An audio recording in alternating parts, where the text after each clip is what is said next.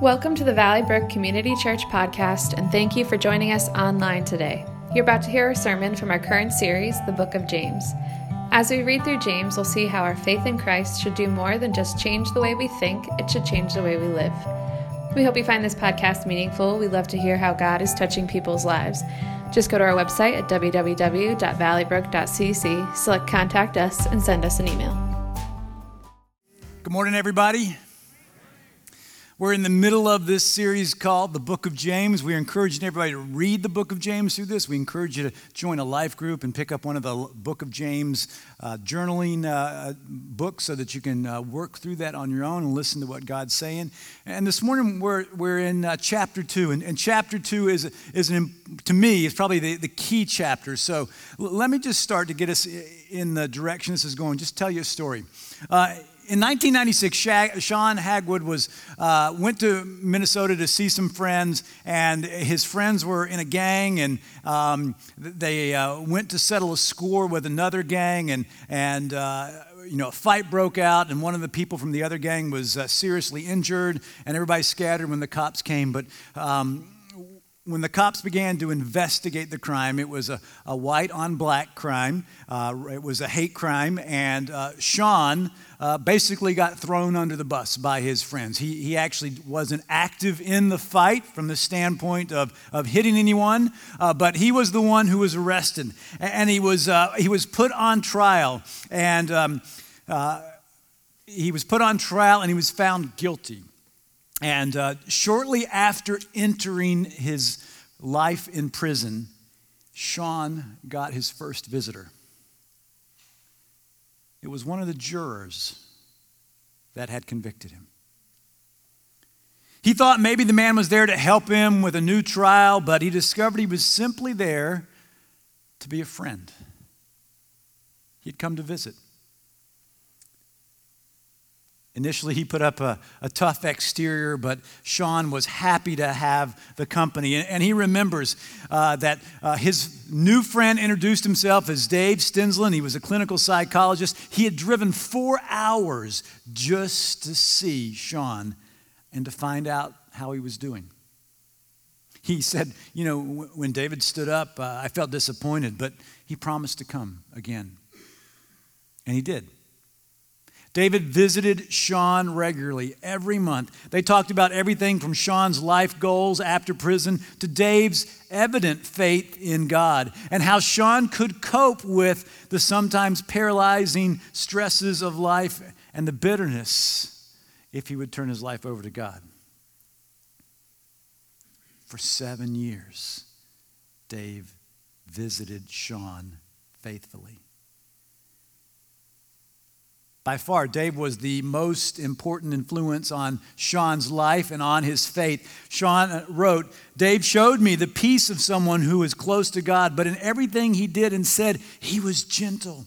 Because he shared Christ's love with me consistently through the years, I began to open up more to the Lord." As Sean studied the Bible with Dave, his life began to change. And through Dave's example and guidance, Sean did finally find peace and purpose, and he prayed to receive Jesus Christ into his life as his Savior. In the summer of 2003, after 7 years of monthly visits, Dave didn't show up. Dave's wife, Sandy, called Sean and said the shocking news. David was dying of cancer. The man who had mentored and loved Sean like one of his own sons had only a short time to live on earth. And Sean recalls, although I didn't want to live without Dave, I was so thankful that I had a chance to have him in my life. So a few weeks later, Sean called David to see how he was doing. And Sandy told him he was just in time to say goodbye. Dave was so weak that Sandy had to hold the phone up to his ear. And Sean remembers, David couldn't respond much, but I knew he could hear me.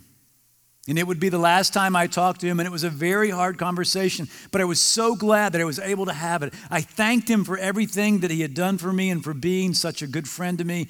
I told him I wouldn't be where I was today if it wasn't for you.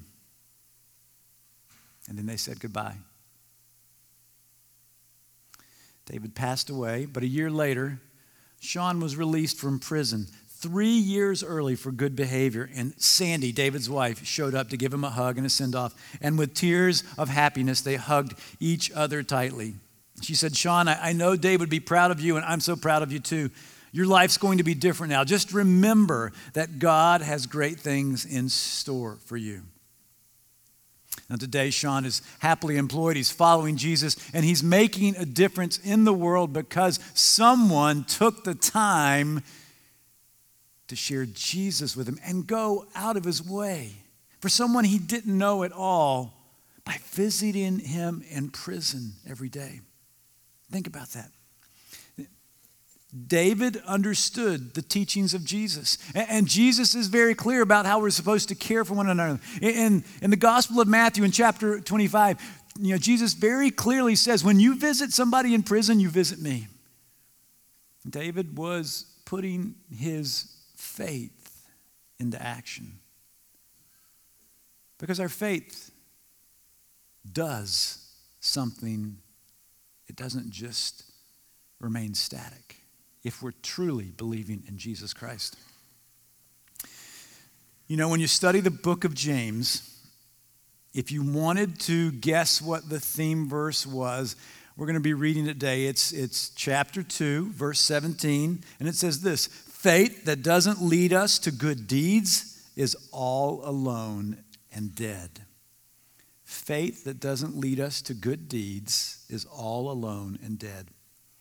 We become followers of Jesus Christ by believing in him. But to actually follow Jesus, we need to live out what Jesus calls us to do and what the Scripture teaches us. So believe in Jesus and live out your faith every day. One of the ways we encourage one another is to share how we're living out our faith. And so I want to encourage you this week to do something. I want to encourage you to share with me and share with others how you're living out your faith. So you can do a couple of things. You can go on social media if you have a social media account and share what you're doing for Jesus. Not to brag, but just to encourage other people. And you can just put a hashtag there that says VBCC James, and it will connect with everybody who's following us. But the other thing you can do if you don't do social media, we have set up a email address. It's called liveitout@valleybrook.c. You can just send an email to us, and that will encourage us. But if you give us permission, we'll also share it with other people. So let's dig into what these scriptures say. So if you got a Bible or the Bible app, turn to James chapter 2. We're going to start with verse 14, and we're just going to look at this idea that faith without acts is dead. Faith without acts is dead. So starting in verse 14. What good is it, my brothers and sisters, that someone claims to have faith but has no deeds? Can such faith save them? Suppose a brother or a sister is without clothes and daily food. If one of you says to them, go in peace and keep warm and well fed, but does nothing about their physical needs, what good is it? In the same way, faith by itself, if it is not accompanied by actions, is dead. But someone will say, you have faith? I have deeds. Show me your faith without deeds, and I will show you my faith by my deeds. You believe there is one God. Good. Even the demons believe that and shudder. Folks, these scriptures reveal today something that should challenge us all, honestly, to the core of who we are as followers of Jesus. Verse 14 starts with two questions. What good is it, my brothers and sisters, if someone claims to have faith but no deeds? And then the second one, can such faith save them? James is accepting that the hearer of these questions believes in Jesus. He doesn't question their faith, but James does make an assumption that just because one says they believe doesn't mean they're truly saved, that they've truly turned their life over to Jesus. He understands that if you believe in Jesus, if you truly believe in him, he's going to transform the way you live your life. As one writer has written, the absence of deeds of obedience in this person's life makes the claim highly suspicious. It doesn't really cost us a lot to say I'm a Christian, to say I believe in Jesus. You can do that without being transformed, right? Right? You can say it just to go along or just because it seems like the right thing to do at the moment. James is not talking about what I call giving mental assent or verbally just saying, yeah, I'm a Christian. He's really talking about saying something and living it out with our lives. He believes that following Jesus should transform our lives from not just saying, I believe, but that belief transforms how we live our lives. That it's no longer about us, that it's about following Jesus and adopting his values and his actions in our lives. One writer says, James is not saying, can faith save the lost? Of course it can. Faith in Jesus saves anybody who professes faith in him. But what he is questioning is, can a faith without deeds save the lost? And James' answer is no, because for James, if you say you believe in Jesus Christ, if you truly believe in him, he's going to transform your life. You're going to be a different person.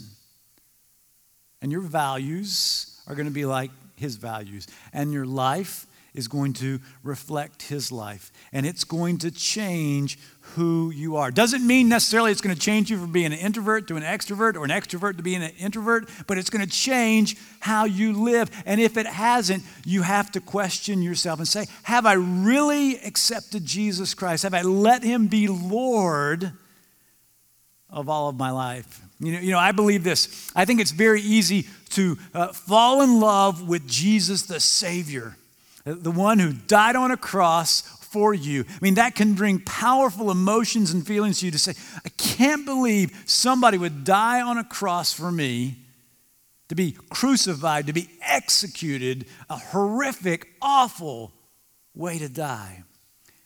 And so I love him and I accept him because I want to go to heaven. But what about from now until eternity? What happens? Do we just sit around and do what we want? It's not just accepting Jesus as our Savior. It's accepting him as our leader, or as the Bible says, as our Lord. And if we're a Christ follower, then we follow our leader.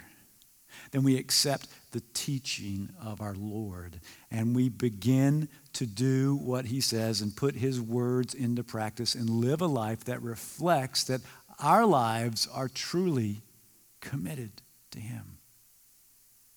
And it will change us. It will change us. It will demonstrate to others. And that's not what we're about, demonstrating to others, but people will say, there's something different about you. James illustrates this paradox in verse 15 and 16. He says, suppose a brother or sister is without clothes and daily food. If one of you says to them, go in peace, keep warm and well fed, but does nothing for their physical needs, what good is that? James is driving at this reality that if you come to faith in Jesus Christ, Jesus is going to transform your life. Jesus will show you what it means to have a heart for the things that God has for, and your heart will break for them, and it will change your life. Think of this. Would you go to a doctor who's never been to medical school and gotten an MD? Who never cares for patients? I mean, that person may believe they're a doctor, but you and I know I'm not going to somebody like that. And think about anything. We can believe we're something, but if it doesn't translate into actions or lifestyle, it's not going to mean anything. I'm going to confess to you something. I'm a fair weather Red Sox fan, okay? I don't watch the games in the regular season. I have kept up with the score. I know that they're even with the Yankees, but I'm not watching the games. So I'm not really a Red Sox fan, am I? I'm not. Some of you are diehard Red Sox fan or Yankee fans or somebody else.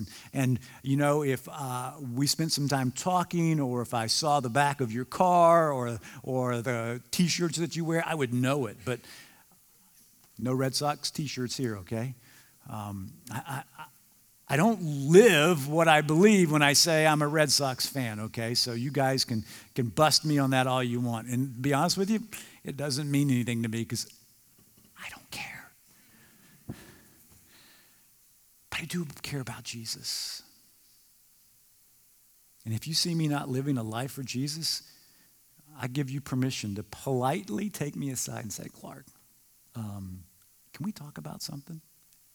And I'll listen. Because the truth of the matter is, I believe in Jesus and I want him to transform the way I live. And that's why James says, if in the same way, faith by itself, if not accompanied by action, is dead. And then he goes into this, this whole idea about our actions, and he's picking up on what his half-brother Jesus taught. So let me just remind you, in the Gospel of Luke, Jesus said this: a good tree cannot produce bad fruit, and a bad tree cannot produce good fruit. You can tell what a tree is like by the fruit it produces. You cannot pick figs or grapes from thorn bushes. Good people do good things because of the good in their hearts. Bad people do bad things because of the evil in their hearts. The big idea is Jesus says, I will know you by your fruit. And if you say you're a follower of Jesus, he will know you by the fruit of your life, and others will know you by the fruit of your life. And then James goes into this section in verse 18 and following. He says, someone will say, you have faith, I have deeds. Show me your faith without deeds. I will show you my faith by my deeds. You believe that there's one God. Good. Even the demons believe that and shudder.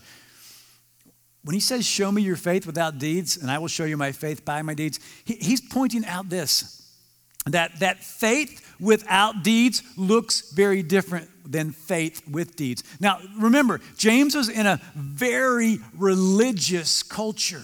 All right? Christianity came out of Judaism. They believed that Jesus was the foretold Messiah, but he lived in this very religious culture where people did do things that demonstrated they were adherents to a faith.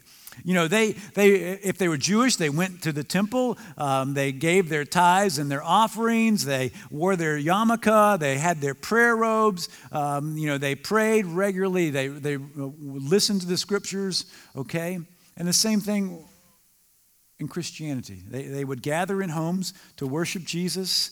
They would break bread together. They would look at the teachings. But he said, it's not just attending. Let's just put it in modern day terms. It's not just attending church. It's not just going to a Bible study. It's not just, getting up and going through the motions of having a devotional and reading the Bible and prayer. It's actually letting that transform your life. And then he goes, listen, you believe in one God. That was one of the core tenets of Judaism that came into Christianity. There is one God. He said, even the demons believe that. He said, listen, your faith, your belief should translate into actions. So faith without acts is dead. Here's the next point. Faith without deeds is useless. James writes, you foolish person. Do you want evidence that faith without deeds is useless? Was not our father Abraham considered righteous for what he did when he offered his son Isaac on the altar? You see that his faith and his actions were working together, and his faith was made complete by what he did. Faith and actions, complete. And the scripture was fulfilled that says, Abraham believed God, and it was credited to him as righteousness. And he was called God's friend. You see that a person is considered righteous by what they do and not by faith alone. In the same way, was not Rahab the prostitute considered righteous for what she did when she gave lodging to the spies and sent them off in a different direction? As the body without the spirit is dead, so faith without deeds is dead. James was writing to people whose barren lives, barren of deeds, distorted the doctrine of salvation by faith. This is what happened. James contrasted two types of people. One was genuine and showed itself by works of compassion and obedience, and another was false, emphasizing correct belief, but denying that belief by a life empty of good works. And he uses this illustration. You know, God spoke to Abraham and said, Abraham, I want you to take Isaac up on the mountain, and I want you to sacrifice him. You can't wrap your head around that, so don't try. But Abraham was obedient. And when he got to the top of the mountain, God provided a ram for the sacrificial offering. Isaac was not sacrificed. Abraham believed, and he followed and acted. Faith and deeds together. And what does the Bible say about him? It was credited to him as righteousness. Rahab saw the faith of the Israelites, and she trusted in God and said, I believe that this is God Almighty, and I want to follow this God, and so I'm going to help the Israelite spies. I'm going to provide them a safe place so that they won't be taken by their enemies, and then I'm going to show them the way to escape. And in the New Testament it says, because of what she did, her faith was also credited to her as righteousness. Faith without deeds is dead. Faith without action is useless. Let me just share with you a couple of examples that will maybe speak to you. In Indiana, the Indianapolis Training Center was turned from my hotel into a training center, a juvenile detention center. And they asked a Christian organization to come in and teach biblical principles to the young men who wanted to participate in the program. The mayor of the city at that time, who was Jewish, said this about the program. The juvenile offenders in the program have seen and adopted values that they never would have gotten in the court system. And one of the juveniles who graduated from the program said that afterwards, when he was released, he called everyone that he had robbed in his years of crime and asked for forgiveness. Back during the one of the wars in Europe, there were Christian organizations here in the States who sent millions of dollars worth of food and cooking supplies and other things to help victims on all of the sides. And there was a Christian pastor who helped distribute the food and parcels to people that would trek there to receive it, and he didn't care on what side of the war they were on. And later, they were directed by a man who did the same thing. And they were written up in the local paper. And he said that this person was the best known and most admired person because he did this. This was the first time a Protestant pastor who had ever been recognized this way. I'll share with you the story of Denise. She was divorced after 17 years of marriage, and she took her 2 children, and she moved to Atlanta to be near friends and family. She found a job, but she couldn't find affordable housing, and so a friend brought her to a family ministry which prevents families from becoming homeless.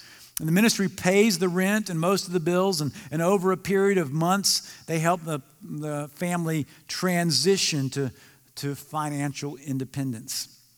And after some months in the program, Denise was able to move to covering her bills. And she said that this ministry was God's provision. And she said, it amazes me because it has enabled us to live the life that we needed to live. These organizations, a church, a pastor, an organization, they've all demonstrated their faith by their works. Their actions leave us with the challenge of impacting the world. Here it is. Here's the challenge. Being a Christian is more than saying you believe in Jesus. It's more than attending church. It's more than praying and reading your Bible. It's more than attending a Bible study. Being a Christian is letting Jesus transform your life. And doing all of those things I said, but living out your faith actively in the world. Do you know somebody who's in prison? Then visit them. Do you know somebody who's depressed? Then make sure you reach out to them. Make sure they know that they can call you no matter what. Do you know someone who's struggling to feed their family? Help them. Do you know someone who needs to grow in their faith? Then disciple them. Do you know somebody who doesn't know Jesus? Then share with them the hope you have. We are the hands and feet of Jesus, and those are just words unless we live them out. They're just words. This morning, I want to give you some homework. So if you got a pen, and I know you do because the chair in front of you has got this, and so I want you to do something. I want you to read a scripture this week. It's going to be up on the screen. It's Matthew 25, verses 31 through 46. Don't read it now. I want you to take it home and read it this week. If you have a family, I want you to read it together, and I want you to talk about it and what it means. All right? Here's the second thing that I want to challenge you to do. If you're on social media, go to my Facebook page. It's open to anybody. There's a story that I posted yesterday about a man who takes his faith seriously, and it's literally changing the world. The video is called The Spring, okay? So watch it. And here's the final thing. And I was very inspired by the Samaritan's Purse video that we had this morning. I thought about this, and look, I struggle with what I'm about to say because what I'm going to say is going to make this easy. But I believe as a church of 400 people, we can fill up 400 boxes. I estimate that if you put in the $9 for the shipping cost, it's going to cost you somewhere between $30 maybe to $40. There's about 40 days between now and the day that these are due. I'm not great at math, but that comes out to about $1 a day, okay? For some of us, we could give up our coffee a couple of days a week, and that would equal $40 very quickly. If you eat out once a week, if you decided to drink water instead of your favorite beverage, you could come up with $40 very easily in 4 weeks. Again, I don't want to make this logically easy for you, and I just did it. But you see, faith without deeds is dead, but faith with deeds is going to cost us. We're going to respond. But it's because we love Jesus, and he's transformed our lives. So that's my challenge for you. Read that scripture. Watch that video. Pack a box. Why? Because there are children in this world, unlike you and me, who don't have what we have and don't know about Jesus. And don't we want them to know about Jesus? Thank you for listening to our podcast. It is our sincere hope that it has blessed you. For more information, visit our website at www.valleybrook.cc.